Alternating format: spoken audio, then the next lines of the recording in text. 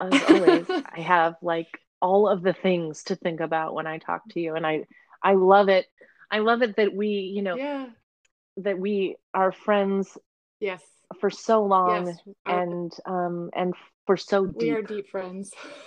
It's my favorite thing. Welcome to the Diamonds for Our Children podcast, a public humanities project and motherhood ministry. I'm your host, Katie Jo LaRiviere.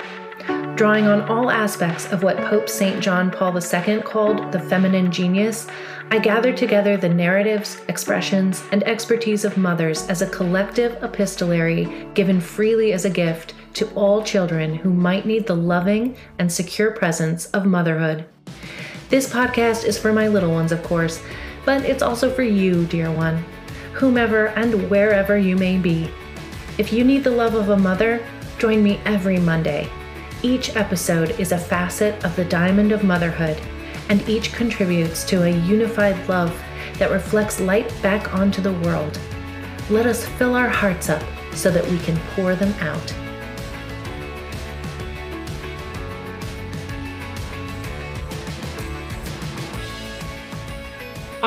Okay, so my name is Alexa Colella.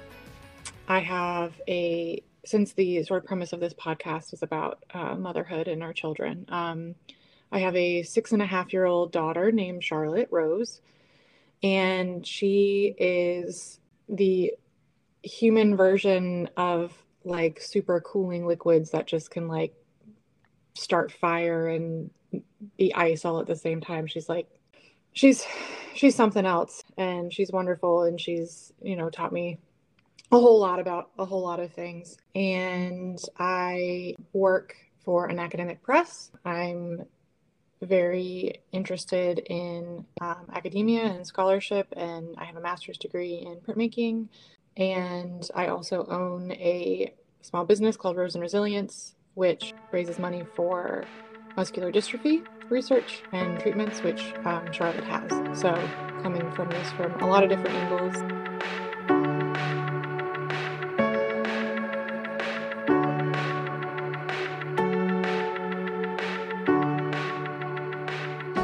Alexa is my oldest friend in the world. She knew me before I knew me. We recorded our conversation from our homes early in January. We talk about what it means to be a mother and a quote-unquote professional. We talk about COVID-19, politics, and disability advocacy, representation, and inclusion. Our conversation came about on the day after the insurrection at the U.S. Capitol on January 6th, 2021.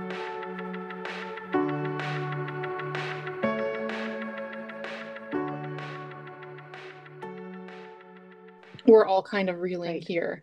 Like, I think it's okay to admit that we're not okay, and we should.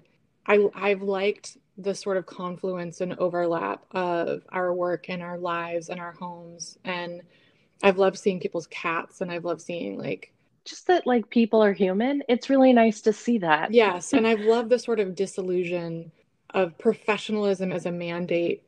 I hope that we hold on to that when this is over. I hope that we can still respect that being human is also professional, because I think one of the things that has been a premise of professionalism is to deny some human elements of ourselves. And I hope that we stop doing that.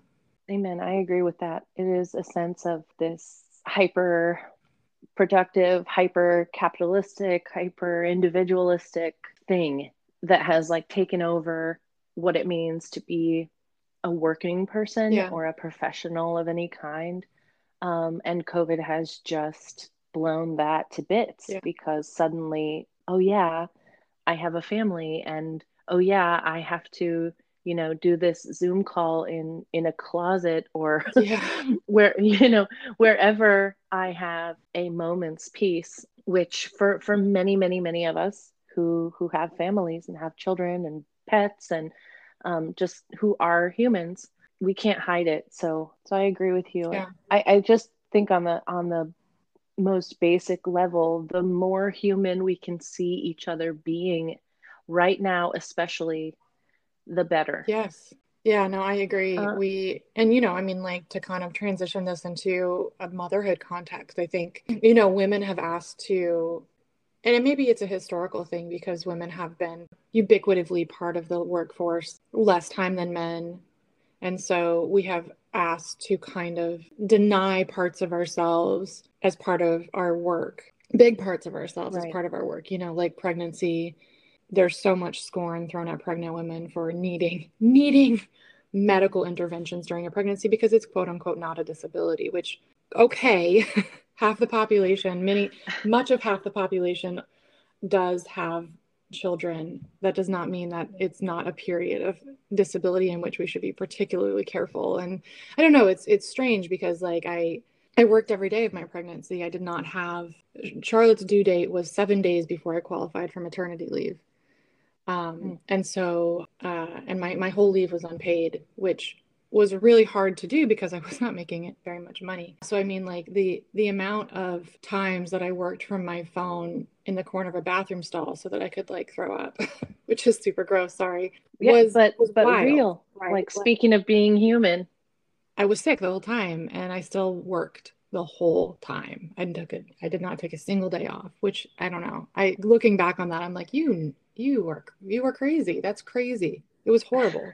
I had the same experience. I think about how many women, especially in the United States, must have this kind of experience where you cannot take any time off, Right. where even if you have the time, you have to be very judicious Yes. about when you're going to take it. And if you have the time, you also need to be very aware of the Yes. perception of you that will come across if you decide to take it. Yes. I mean, I remember countless times just hoping that my office mate would not walk in while I was puking and then wiping my mouth off Going back and to work. gargling some water and going back to the classroom. Like, this is just I've had three babies and my longest maternity leave has been 1 week. Yeah. No, I So remember seeing a picture on Facebook of when I think Azalea was like 3 days old and yeah, you had to work. I mean, and this isn't just me like pity party. It's so many women in It is an America. absolute reality. It is an absolute reality. And I mean, I think if we're thinking about essential workers, especially during this time of COVID, like those are the Right. people. Those are the people who can't take a maternity leave.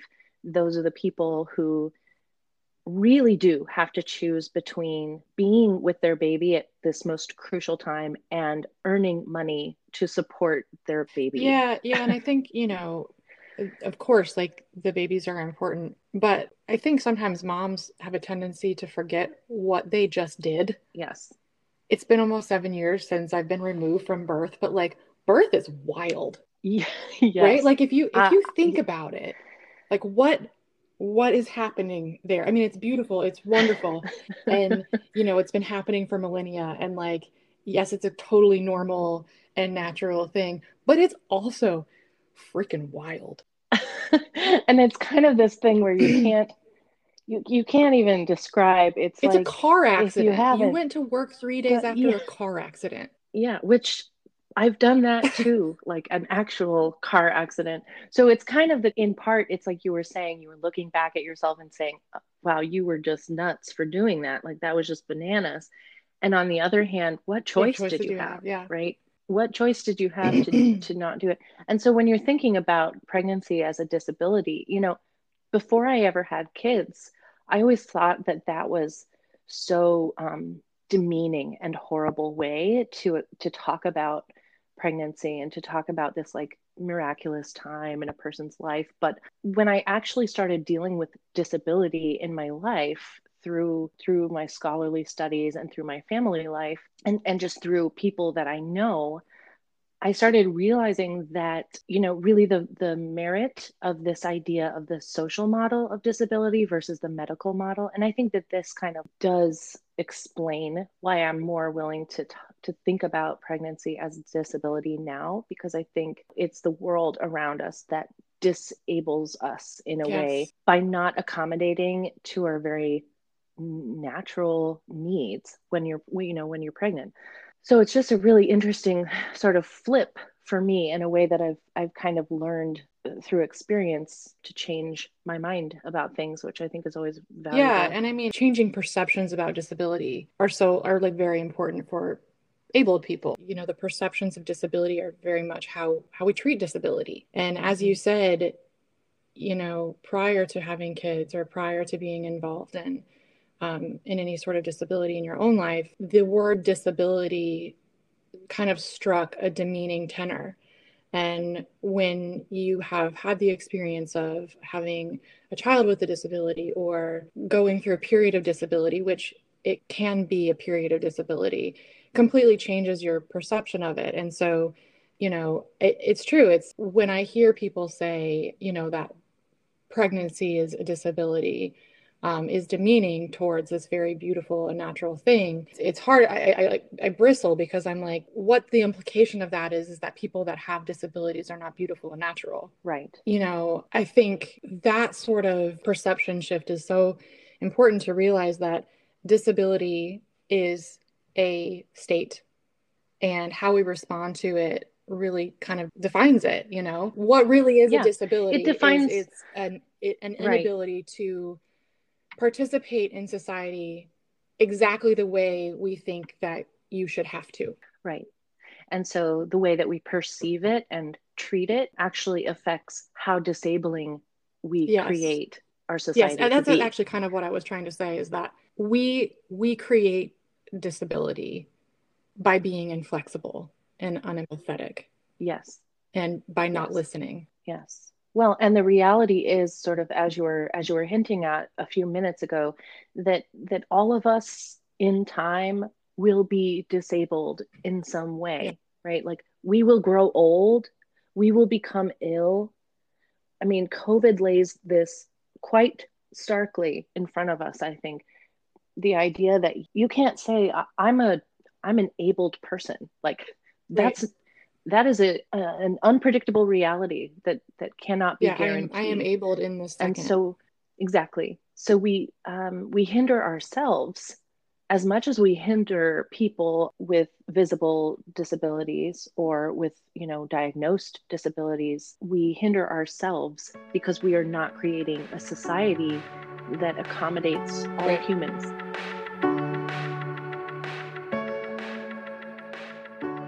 As we continued our conversation, Alexa and I spoke a bit about what happened during the insurrection at the United States Capitol on January 6th, and how that event might have affected our children.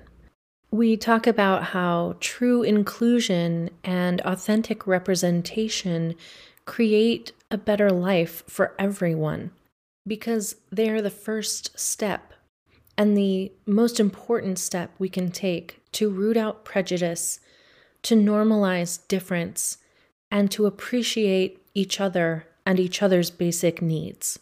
In other words, inclusion and representation, this normalization of difference, are the fundamental means by which we fight the impulse of the insurrection that occurred on January 6th, that impulse toward division, towards separatism, towards scapegoating. All of those things are thwarted when we choose to include in an authentic way.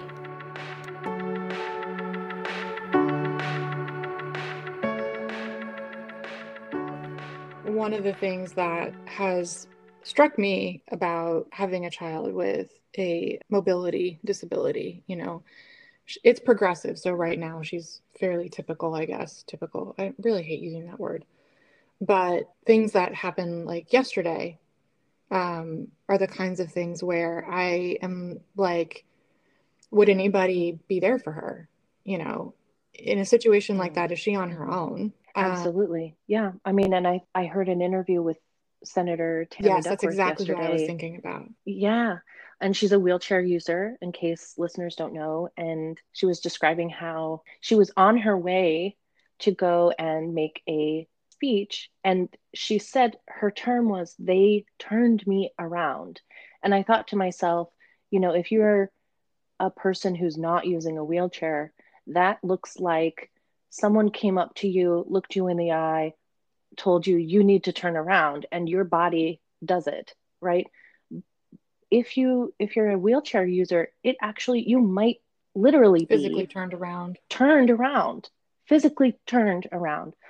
And that's a whole different bodily experience, a whole different experience of autonomy. Yeah. And not only that, but then you need to find an accessible Yeah. way And to what she was escape. saying is, there were very few accessible ways for her to escape. And I'm glad she's Right. okay. Right. And I'm glad that she was able to find safety. But the idea that our nation's capital, which is supposed to represent all of us, isn't accessible to a veteran who served her country and could not find safety is despicable. And it's why Exactly. representation matters so It's much. And it's why one of the things yes. that I focus on very heavily in my business and in advocating in my professional life. I believe so deeply that representation matters almost more than any other action that we can take. Because for me, prior to being a parent to a child with a disability, it was not normalized to me in the way that it is now. And that's a really big problem. And it should not take experiencing something to understand it. And I wish that it didn't. And in a lot of ways, there's a lot of shame for me to admit that, like, there are things that I know now that I didn't know, and I wish that I had, because those are important things to know. They're important things for how I contextualize it and how I think about it and how I speak about it. And I'm sure that being a disabled person would give somebody better language to speak about it. And I'm sure my language is not necessarily the best. However, that's why representation for me is almost the single most important thing that I think we can accomplish as a society. It's why it's important to elect Black women. It's why it's important to elect women. It's why it's important to elect people of color, people with disabilities, people that look like the population, because without that, we don't normalize that difference. And normalizing that difference is one of the best ways we can go about dismantling prejudice and dismantling racism. And I mean, policy has to be there too, but the single biggest hurdle is getting people to realize that difference is difference, but it doesn't necessarily mean what they think it means. And and it's kind of like those images you see going around on the internet of, like, these wheelchair accessible stairs, ramps and things, and then you have actual people with disabilities being like, no, that's not going to work. And then you see people with these wheelchairs that climb stairs, and disabled people are like, no, that's terrifying. No. And it is clear no disabled people were included in those decisions. And that is absurd. The paternalism. Right. It is absurd. Absurd is a great word for that, just because there are things like you were saying earlier that you can't even realize unless you have had the experience, or have at least spoken to someone who has had the experience, right? So many wheelchair users, the ones I know, have said to me, that their chair is an extension of their body. So don't come Don't and touch it. Don't grab help my me. chair. Don't come and push me. Yeah. And so, I can imagine that having a wheelchair that climbs stairs or does these strange maneuvers to get you into an abled world would feel foreign and terrifying, and unnatural. And so it's really, really about, not just inclusive design, but in inclusive conversation before you even start the design, all of these layers. Well, Can you and talk it's to, also an assumption go that ahead. the average human body is the aspirational human body, and that there's an implicit less than attitude. You should want to be able to walk without assistance. You should want to be able to think of things. You should want to be neurotypical, and it also does not have to go into the, savant sort of language either, right? Like there's just not enough of, like, this is normal. Right. And normal and good. Difference is good. I just wanted to ask you a little more about Rose and resilience. And I was hoping that you would tell us a bit Sure. about what the mission is there and what you actually Yeah. do Well, okay, so in that that's business. when Charlotte was diagnosed, we spent 4 days in the hospital because she had this little episode where she spiked a fever and she had a stomach ache, but there was no other symptoms. So they told us to take her to the emergency room. They did a urine test and her urine was brown. So they thought it was a liver thing or a kidney thing. And they thought she had hepatitis because her liver enzymes were really elevated. So they sent us to the hospital, or they admitted her for 4 days. And, at the time she was 2.5. And once she got some fluids, now I know why this is all happening, but once she got some fluids, she was like a normal 2.5-year-old on an IV, which if you've had a 2.5-year-old, you know that being on an IV is probably not the best environment for them. So it was like having this little 2.5-year-old running around on a needle leash. It was awful. I thought I was going to die. And then, my husband got shingles. And so, like, Needle I was leash. in the hospital by myself with a 2-year-old Oh, on a needle leash, not knowing what the hell was going on. And, the geneticist comes in and he's like, oh, I think she has muscular dystrophy. And I'm like, what? No, no. And he thought that it was a type of Duchenne muscular dystrophy, which only affects boys, which was even more confusing. But I mean, where I work, I have really, really good insurance. Even with the good insurance, it was a very expensive trip to the hospital. And those trips started increasing because what was happening is she has this, as part of the muscular dystrophy, she has something called non-traumatic rhabdomyolysis, which is when her muscles break down rapidly through any number of scenarios. They flood her kidneys, and her kidneys aren't able to process the toxin or I guess it's an enzyme as well. And so we have to hospitalize her several times a year just because she gets a normal childhood virus and it causes her kidneys to be overwhelmed. A lot of people get rhabdomyolysis after car crashes or other traumatic events, which is why they call it non-traumatic rhabdomyolysis, because usually it's a crush injury that occurs, which is also why the ER has a hard time managing it because they're like, she's fine. Anyway, it started being very expensive and I didn't know how we were going to pay for this. So I had made her a few bows just because they were kind of part of this online community I was a part of, and their bows are adorable. And a few people had started wanting them. And so I made some of these bows with little unicorns on them. And somebody asked it, and I think I sold 20 of these bows in one evening. And I turned to my husband and I was like, can you imagine how much $200 or $300 extra a month would make a difference for us in terms of being able to help Charlotte, or not even being able to afford this new horrible thing that was happening. So I started this business, and it was we were going to raise money for limb-girdle muscular dystrophy type 2C, which is the specific type she has. And because it's so rare, it's a fairly low priority next to Duchenne. So it was going to raise money for research for that. And it was also going to save some to help pay for her care. And it got big and it got really fast. And so now I'm able to save for her care because there's a possible gene therapy, but it is projected to cost between $100,000 and $300,000. And insurance usually fights with people to cover it.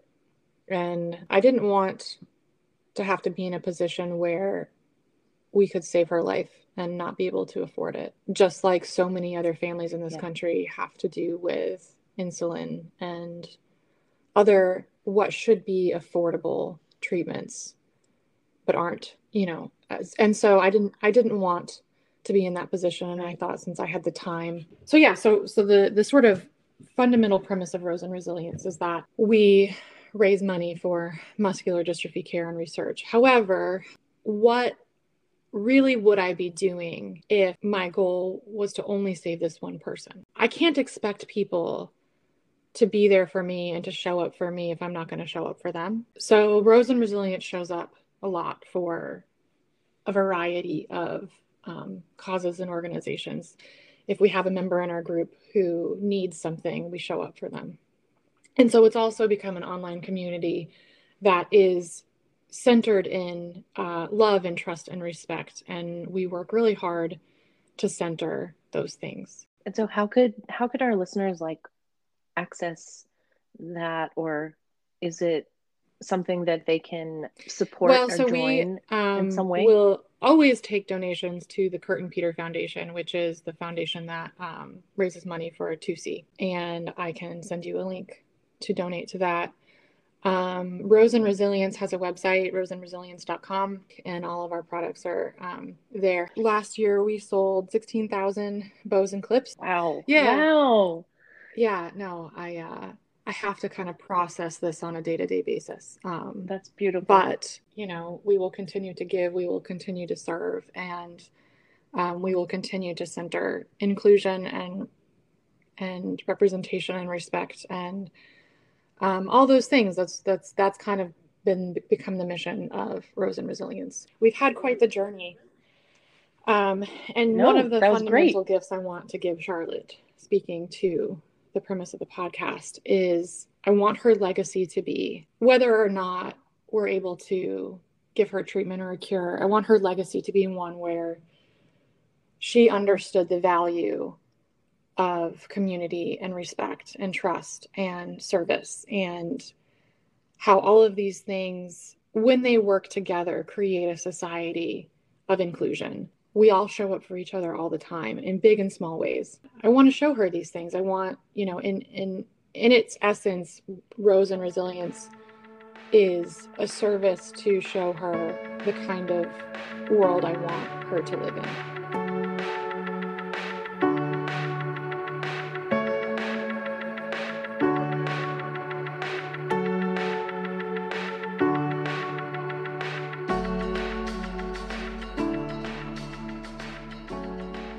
There's something that's sort of a parallel that's running here for me, at least, looking at this from an outside perspective, but a perspective of a friend, which is that when we face circumstances that are really difficult, it is within the imagination to do something, right? To make some progress toward a goal that is worthy, and in your particular case, to create beauty, right? And to find beauty, to use beauty as a beacon, and also a guide in a way, because I'm thinking about these bows and sort of the actual product that Rose and Resilience makes, these hair clips and bows. They're so cute. And they're beautiful, right? And they contribute. They're so cute. And they contribute to people's feeling about themselves, in beauty. And they reflect the beauty of their maker, if I can say that.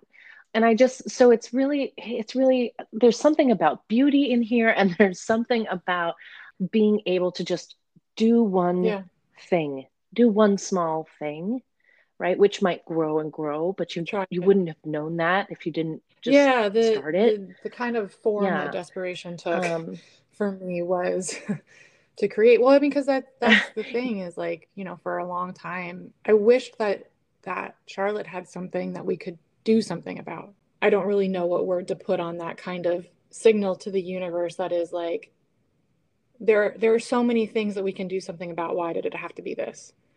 For anybody. Hopefully there will be a treatment in 10 years, and you're like, well, you gave her a life expectancy of 20. So like, we're kind of dealing with a clock here, and there's so many people that have died and from this waiting for help that, and it's like, there's a deep selfishness in me being like, I just hope that it's not her. Right. And I struggle with that too. Cause when she was being diagnosed, I was like, man, I just wish this wasn't her. And I was like, but I just wish it wasn't anybody else too. Like, I found myself correcting myself, being like, no, it is unacceptable to wish it wasn't her without wishing that it wasn't anybody. Yeah. So, I mean, that's the other thing too, is that I'm saving all this money for her. But if insurance pays for it, that money is going to save, that money is for saving somebody's life. It's going to go to her first because that's my job. But if it doesn't have to go to her, then it's that money is earmarked for life saving.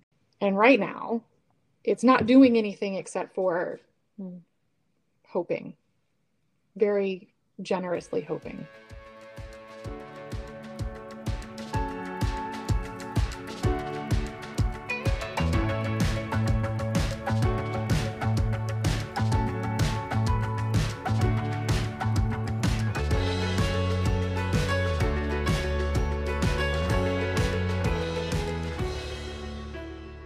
I wonder if you have found that there is a grind to managing a disability with your child. Yes, I mean there is a grind, but I will say that for us, because the disability is a social Sure. creation in a much more concrete way for us than it is for you, I think, um, because it's not a medical issue. It's really Right. just neurodifference, right? That she really does own it in a way, and I like that terminology. And it's consistent with a lot of the actually autistic community, which says, Yeah. we are autistic. We're not people with autism.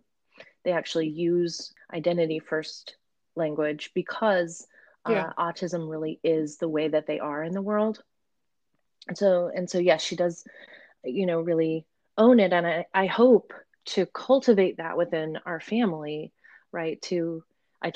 We told her very early on her diagnosis, and we told her, a lot of the sort of combination of ways that because other people don't have what she calls an autism brain. Um, and she says Little autism flair. brain, so she gives it a little emphasis there on the second syllable. Yeah, she's not gonna let that just be anything ho hum.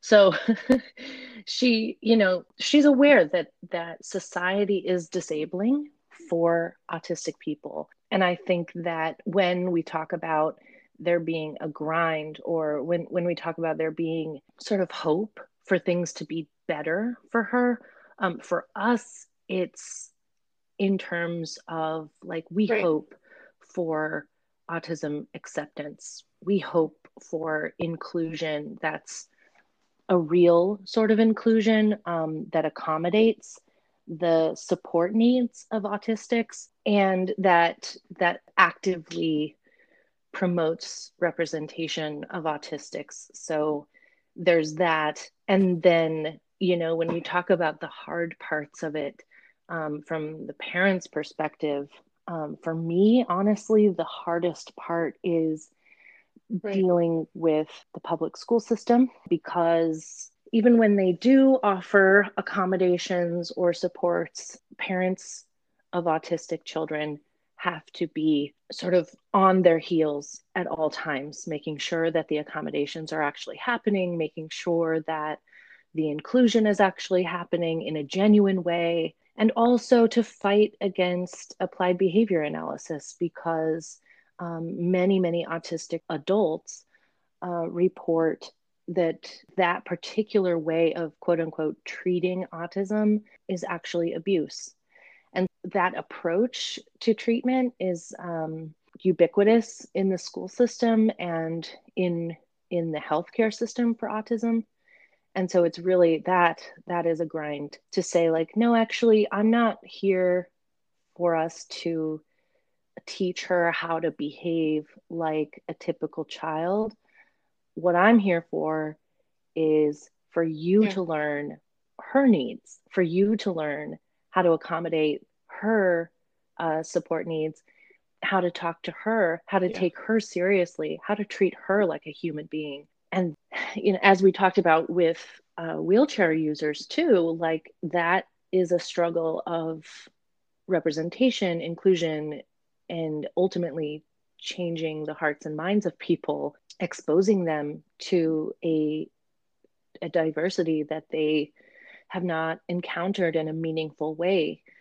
So, there are some real similarities, I think, for us, but also some Yeah. differences in terms of what it means to hope and what it means to Yeah. fight. Yeah. I think. I think that grind, right? Yeah. Like love is a verb, hope is a verb too. Hope is such a verb for us. Yeah. Yeah. It's not a feeling. It is a, we do so many things with so much hope. We do so many things, in to protect against hope too, like we are doing the service dog for her. Hopefully she won't need it. See, right there, like hopefully she won't need it and we will just have a very well behaved dog. But we're also ensuring that if our hope is misplaced, we're not leaving her without her what she needs. And we have a great amount of privilege to be able to do that. Hope for us is a verb, and it is the action of hope is a grind, I think. Some days are easier than others. It seems to me that like baked into this idea of hope as a verb for you and for me, and I think for many parents of children who have disabilities, or for caregivers of any kind, and for disabled people themselves, the idea of hope as a verb is is baked in with contingency plans, right? It's always this, well, we're going to get this resource, or we're going to fight for this accommodation because if we end up needing it, it's going to be crucial. It's going to be life-saving. It's not just about quality of life, but it's actually like saving life, integral. Right? Saving mental health, yeah, saving and I think one of the things physical we talked about ability. too before, I mean, we had a conversation before recording was, we making a difference between positivity and toxic positivity, right? Like baked into this hope is a rejection of the toxic positivity of what I think people normally conflate with hope. Yes, right. Not she'll get better someday, or, oh, isn't she cute and in her wheelchair? Inspiring. Or, oh, yeah. Oh, isn't it wonderful that she was able to do this despite her disability? Yeah. All the of inspirational these, language kind makes of me things, very especially upset. the videos of the. It's hard to balance with a culture that apparently needs it. I don't know. I don't know what it is that like I don't know what itch we are scratching when we with this inspiration porn. I don't get it. Mm-hmm. It's awful. I think it's a sense of, hey, if we can find something inspiring about it, then it's not as bad as we think it is. For our listeners, that term is within the disability community, this idea that people just like to see the inspirational story, and they don't truly embrace sort of all of the layers behind it when it comes to disability, and not just the hardship, but also the joy, right? The idea that being disabled doesn't necessarily mean your life is terrible. I think it is that ableism that is sort of inherent in our society that says, as we were talking about before, that, well, being able-bodied or having a typical neurology is better than the alternative. And the disability community really understandably is disgusted by that. So that toxic positivity and inspiration porn kind of go together, and that that too is part of the grind, I think, or part of the struggle of fighting a culture. I mean, I think that is so steeped in ableism. Again, that sort of paternalism where, inspiration porn or this toxic positivity is like, well, I'm going to center what I think you need versus asking you what you need. Right. And it is very hard in a culture to normalize ability/disability in a culture that even when they're trying to help others, even in the most altruistic moments, the result is a further othering of people with disabilities. And I don't know that we can do anything about it until we accept that the altruism that is intended is harmful. Because nobody wants to hear that the thing that they're doing to try and be nice is harmful. Nobody wants to hear that. But what's more important is that we stop harming people with disabilities with altruism. Period. it's a major lesson that I think, kind of is this thread going through our whole conversation today about just the idea that we need to start understanding, or we need to practice an understanding of being human that we've Yeah. never wanted to face before, right? We've never had sort of an opportunity like perhaps we do right now when we are at Oh, crisis level dehumanization. I Um, sure hope so. Maybe this is the time. This is the time to embrace a sort Yeah. of, I don't know everything. I can't know everything. So let me learn what would be helpful, because this idea of the altruism that Yeah. actually hurts people really has to do with the ego, right? It really has to do with this, well, I'm trying to help and I'm trying to be a good You. person. Yeah.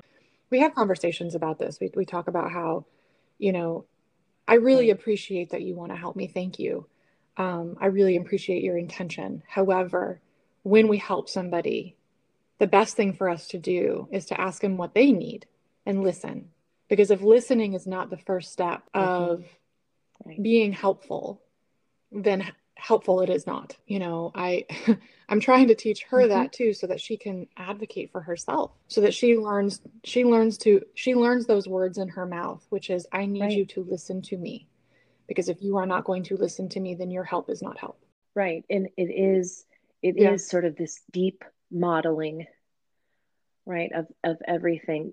It's not necessarily explicit, but it is a developmentally Yeah. appropriate way of saying, all right, here's the lesson, kid. Yeah. Here's the thing about being a human. So I just love that so much. I think that's really I hope such so. a deeply good thing.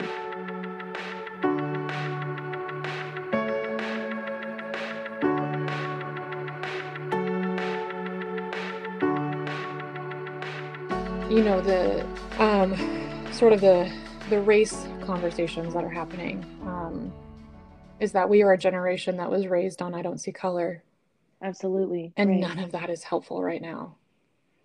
Yeah. Our black and brown friends need us to see Right. color, because they need us to see how that color has affected the way that people treat them. And they need us to see color because they need us to listen to Yes, exactly. their experiences and not dismiss them as all lives matter, right? Like Right. they need us to see them for who they are, because who they Right. are is how the world has treated them. And so, I mean, it's the same kind of train of thought that is trying to teach Charlotte those differences of what is help and what is not, and how to listen and how to not, and how to reject platitude, how to reject altruism. Yes, yes. Yeah. How to embrace nuance and how to allow ourselves to have conversations that are nuanced, to give each other the space to say things incorrectly so that we can then come to an Yes. agreement or Yes. a place where we I say so many negotiate our wrong things, terms and gently. I'm You always know, sorry. I'm like we all I do. We I all don't do. know. We all do. And I try so hard to do better. We all do. But I think that's, well, I mean, I think that is part of the key, right? It's part of what you're saying about listening, is even listening to yourself Yeah. speak and then say, I I think I was wrong, or I know I Yeah, can't please always tell be me. correct about this. And that really, just picks up a theme I'm hoping to share so much throughout these episodes, is just the idea that you must learn from people who are different from you, and not just use them as something to learn from, but actually you can love people who you disagree with, and who you're not, you can't even sit in the same room with Yeah. necessarily, but you can love them. it's important, I think, in all that we do, that we practice that. It sounds so small, perhaps, but it's not. Yeah, and I mean, It's I think maybe a too, a life's distinction I work. make with Um, Charlotte a lot is I love you, but I don't like your behavior. Where love and like are not necessarily the same thing. mm-hmm. Yeah, Loving everybody does not yeah, mean yeah, absolutely. excusing things that are unacceptable. And we've made this very we've formatted love very Right. weird in our culture. Like the love format, the love template is really screwed up. Yes. And we have not yet been able to have a frank conversation that love sometimes is distance, sometimes is boundaries, sometimes is the things that we don't associate with love because we have conflated love with like and affection and desire and Mm-hmm. association. And those things are not necessarily true. And I think we Mm-hmm. can teach our children to love with judiciousness. Yeah, I mean, isn't that it's sort of this balance between justice and mercy? Maybe not because that sets them up as a Yeah. dichotomy, but actually like using them with each other. We have this merciful sort of attitude toward each other just as a disposition, and Yeah. because we love each other so Yes. much, we hold each other accountable. And that, I think, yeah, I think that's, deeply woven into all of our discussions about race and about disability and about representation and Yes. inclusion.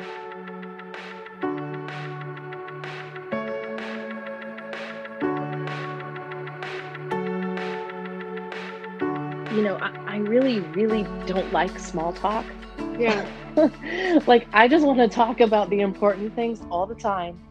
And Yeah. because I've had you as a friend for my entire life, I never really realized until I was much older No. that a lot of friends don't actually talk about deep and important things. And I just have Oh, to say how grateful yeah. I I don't think am we've that ever I had a frivolous didn't learn that conversation. until so late. That There that has been because no how is the weather because I know you hate snow. Oh, yes. Amen, I girl, have seen especially if you I have to run once run in in your it. whole life. So if there was one or several or however many you want resource that you could share with the listeners, that might have to do with anything that we talked about today, um, that might expand their learning or be something that they could do, an action that they could take, if they were Um, feeling so inspired, what would you share with them? People with disabilities on Twitter and Black feminists because I very much appreciate the perspectives that they bring to our culture. And also, be prepared to not agree with everything they say, and that's fine. Yeah, honestly, I feel like maybe if I can, if I can just add something to that. Yes, you absolutely should go use your social media for this information gathering, right? Not in a way that Yeah. uses people, but Not in a way everything that requires a that response. You can you just can stop. use it to be Yeah. reflective, right? And so just Right. follow to listen, right? Don't allow yourself to respond. If something sounds harsh, if something Yeah. feels hurtful, if you're not sure why you're feeling defensive Yeah. about a certain Say thing that thank you for someone the has said, information. just Yeah. just So, I mean, hold there are it. a few that I Just think are hold it. Yeah. Just particularly hold it. good. Yeah. Sophia Noble Yeah. is my real life hero. I've gotten to meet her twice, um, both times when she was speaking. One time she was a keynote speaker at a conference I was attending, and she blew my ever loving mind. And then the second time I actually went to see her speak at a Mm. conference she was giving at my institution. It's Safiyya, Noble, Noble. She's an information scientist that investigates the way search engines oppress. Very interesting stuff.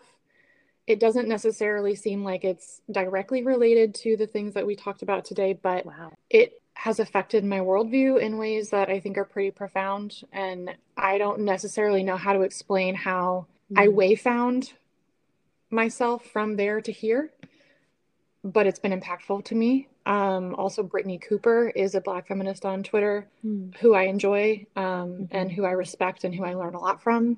And Crutches and Spice is the handle on Instagram, or no, on Twitter. I follow her. More than anything, I think exposure to these perspectives are the first step, the first resource. Yeah. Yeah. With a disposition of humility. Of course, and absolutely. That really should be the approach to everything.